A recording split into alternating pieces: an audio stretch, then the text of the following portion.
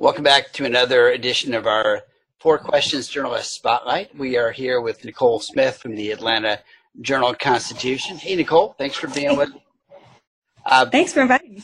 Yeah, absolutely, absolutely. We're all kind of trying some new things here, so I'm glad to be able to have some kind of face-to-face, right?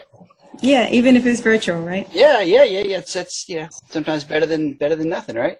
Yeah. So what I wanted to do first, I know your job description has kind of changed a little bit over the 4 years or so that you've been with the paper, but kind of give folks a little idea as to what your title is and what you're responsible for right now. Well, right now I'm responsible for arts and entertainment. I think that expands and contracts depending on if a pandemic is around or not, quite frankly. So I do arts and entertainment, but obviously that's changed over time. So really we focused on how to help people connect and build community in spite of the pandemic. I think that's more what we're doing these days. And my official title is editor of arts and entertainment. So my background actually starts in television. So I worked at CNN for 4 years out of school and did some writing and producing and so on and so forth. I've also been a magazine editor, did some marketing, and jumped back into journalism after a little while. And then I landed at the AJC, and I've been there 4 years. Yeah, and you're just to be clear, so your responsibilities are both on the print side and the digital side. Is that correct? More like all of the above. Yeah, right. Yeah, so we do. I am in charge of a things to do podcast, print, digital, and for a while they were having me do social media. So I think it's just, if you're a journalist now, you have to be a jack of all trades and be platform agnostic. And sometimes you get good at stuff and they give you more stuff to do, right? More stuff. Yeah. Say, hey, let's hey, we've never done this before. Maybe Nicole can do that. Yeah, Nicole could. Well, you know what? It's okay because I like learning, so it adds to my resume, it adds to my skill set. Yeah. Well, and people are getting news and information in different ways, and especially on mobile. Yeah, and you have to be where people are.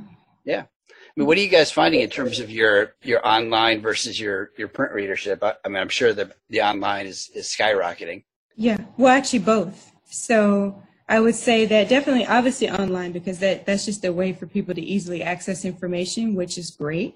And I think it's wonderful that the Atlanta Journal-Constitution is able to just create that much content and do that much reporting so that we can provide what people need and maybe even provide what they didn't realize that they needed.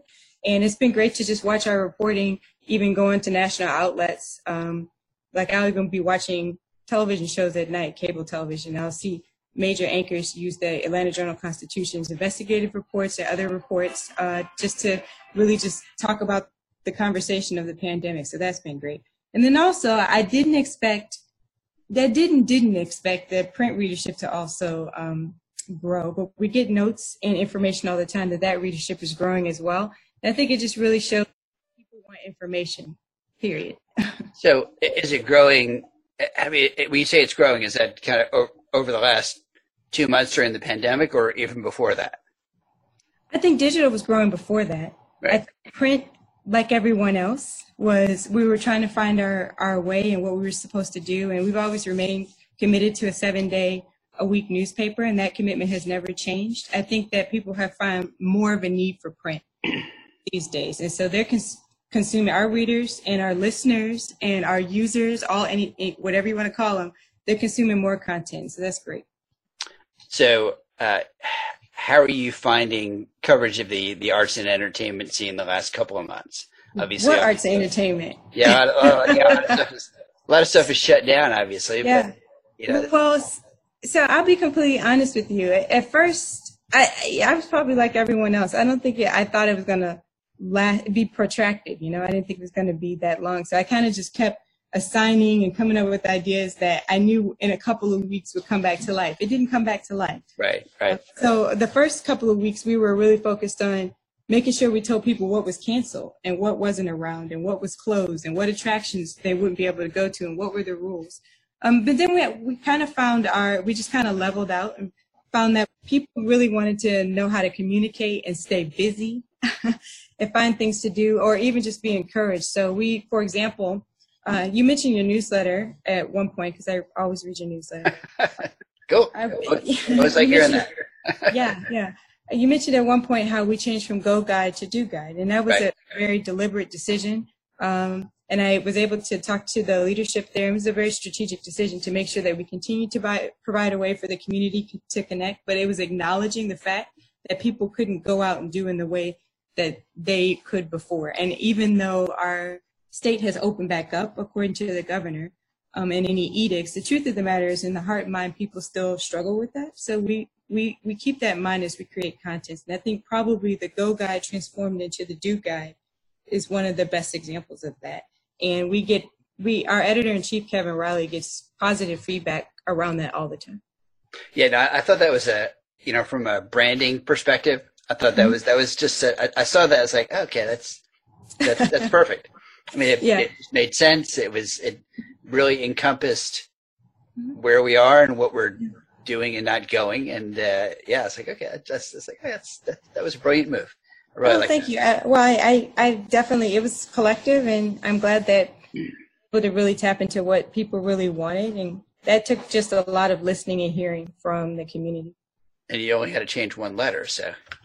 One letter. So the guys save some ink. So the guys who changed the type fonts only had to change one letter out. That was good. He or she only had to change one letter, but I tell you, the content itself radically changed. Yeah, I know. Yeah. We've been working on MomoCon, and we started January talking to somebody, Joseph, on your team about some stories, and that on the digital team. On the digital team, yeah. And then that changed from doing this event with 45,000 people to canceling this event to trying to figure out what we're going to do next to now we're doing a virtual event. Yeah. So it's been a ride. Yeah, everyone's trying to figure out how to continue to do or to be relevant or provide what people want. And I think people want more connectivity than ever now. It just has to look different. That even to speak to your MomoCon, right? So it's not that people don't want to engage with that type of content or topic, but we can't do it in the way that we could before. So we all got to get creative at this point. Yeah. Well, it may to some extent the coverage may be, it's maybe more visual, a little more interactive in some ways. Mm-hmm. So that's kind of cool. It is more interactive. I agree with you, and I think that it absolutely requires that we make sure that we keep people first. I think that's always been a sentiment at the AJC, but I feel like this is a whole new level. We really have to be thoughtful and empathetic before we decide to do any story. And I don't want a pandemic, but as far as that strategy, I think it's a good place to be, to always remember people first. Yeah. Are you finding that people are asking for, coverage that isn't just pandemic coverage? I have not found that. Not yet? Okay. I have not yet. So I expected it, right? And I even get pitches from publicists to say, hey, if you're looking for non-coronavirus coverage. But the truth of the matter is, I feel like it's integrated and seeped into so many aspects of people's lives. They're still looking for a guide or a coach somewhere, someone right. to help them figure out how to live in this, I hate to say this cliche at this point, but this new normal, right? So I haven't felt that. Now, quite frankly, I feel like we've had the luxury in the past few weeks to mix it up a bit.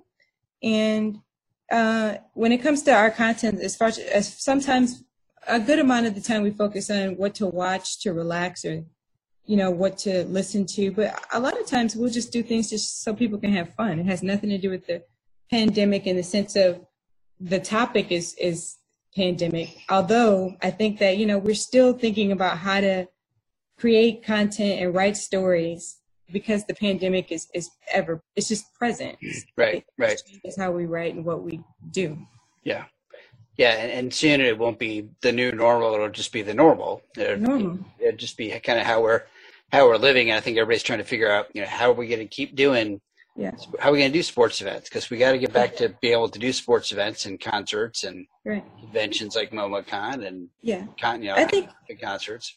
I think we're going to see phases over time. The first is that it was not quite getting it, and then it was the complete shutdown, and then we're going to ease into things, and then whatever the normal will be, and then I believe personally, eventually we'll get back to the way things used to be, but that just may be a long time from now. So I think as that changes, Atlanta Journal-Constitution's coverage will also change, and we'll respond to that. And the good part of that is it will be a nice documentation of how we all lived our lives over this span of time during a pandemic. I mean, we're recording history here, so that there's that part of that. Even just the way we cover it will be remembered when somebody looks back at this 100 years from now. I think so too. Is there any kind of story that kind of has jumped out at you recently that you've really thought, well, that was just a great story. I'm glad we were able to do this story this way or cover this topic? Yeah, well, that's a hard question, just because I feel like so many people are doing a great job. You know, I'll say two things. Number one, I feel like our investigative team has done a really good job in the sense that they're just finding even quirky things, how information is being put out by the government, or maybe they'll help explain how we get our own numbers when it comes to daily count or daily deaths or anything like that. And they've just done a really good job of every day finding something new that people should know. And I'm really proud of our investigative team. And then, of course, I'm proud of my own team because we have found a way to really connect with people just from the heart, starting from the heart. And so I love seeing people just love the things that we're doing almost a little bit more than it was before, because I think almost we were doing maybe a little bit of the expected. They expected us to do their art reviews and talk about exhibits, but now we've come into people's homes, quite frankly. You know, they're listening to our playlist or soundtracks or what we tell them to watch, and we're creating moments for people. We're telling people how to cut their hair, their dog's hair. And so quite frankly, these are moments people have learned to cherish in the past. Wait, you got a way to cut your hair? Because my wife tried to do it. Well, I haven't cut mine. I wasn't going to try that out on me. I gave my wife my clippers, and she did okay. She did a pretty good job. I hear so many people say that. I actually, it might have been Chris Cuomo's, said that he let his wife cut his hair, and pretty good job. And she was very nervous about it. Like, your wife? Yeah, I was like, it'll grow back. I mean, worst case is you cut off too much and it grows back. Well, you're more casual than me. No, I'm like, y'all just got to see the curly version right now. Well, is there any kind of crazy funny thing that's happened where you just kind of stop, fall down laughing, going, oh my God, that's hilarious. You know what? Honestly, it's the virtual thing. So I'm a digital all the way. I don't mind working from home. I don't mind doing digital. But I probably shouldn't say this, but I laugh when I see either like my team or my colleagues constantly, the mute button. That is the demise of everybody in a meeting. We can't hear you. So, the not turning the mute button off. I got you. Turning the mute button off, or accidentally leaving it on, or putting on the video we didn't intend. So we see things that we probably shouldn't be seeing. So I think that's probably those unintended moments have probably made me laugh and kept me going a little bit more than I thought that they would. Yeah, I've liked every TV and most of the radio interviews and a lot of the print interviews too actually are by Zoom now. So I'm actually seeing a lot more of the journalists than I usually do. It's nice because I can see everything. Yes. Yeah. I agree. And in fact, I'm getting interior design tips like when I watch people's houses now. Okay, he put shades in there, not blinds. All right. Yeah, that's good. Well, one of my clients they've been experimenting with like those Zoom virtual backgrounds. I just don't like them because I don't either. Your head looks like it's exploding.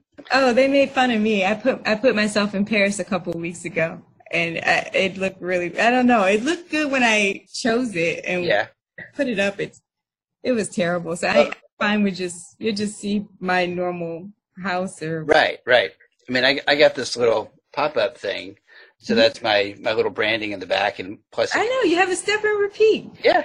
How fancy! Well, I had it before because I do some trade shows and conferences here and there and events, so I had it, and I've got a couple of them for different versions. But I thought a couple months ago, I thought, well, I'm just going to pop this thing up and just leave it there. That's a great idea. And, it's a couple of my clients have been like, hey, where'd you get that? How much was that? Because they're looking at the virtual things and it's just not working. No, it's not. And, It puts this halo around you as well. right, right. And I don't know if that's just, I don't know what that is.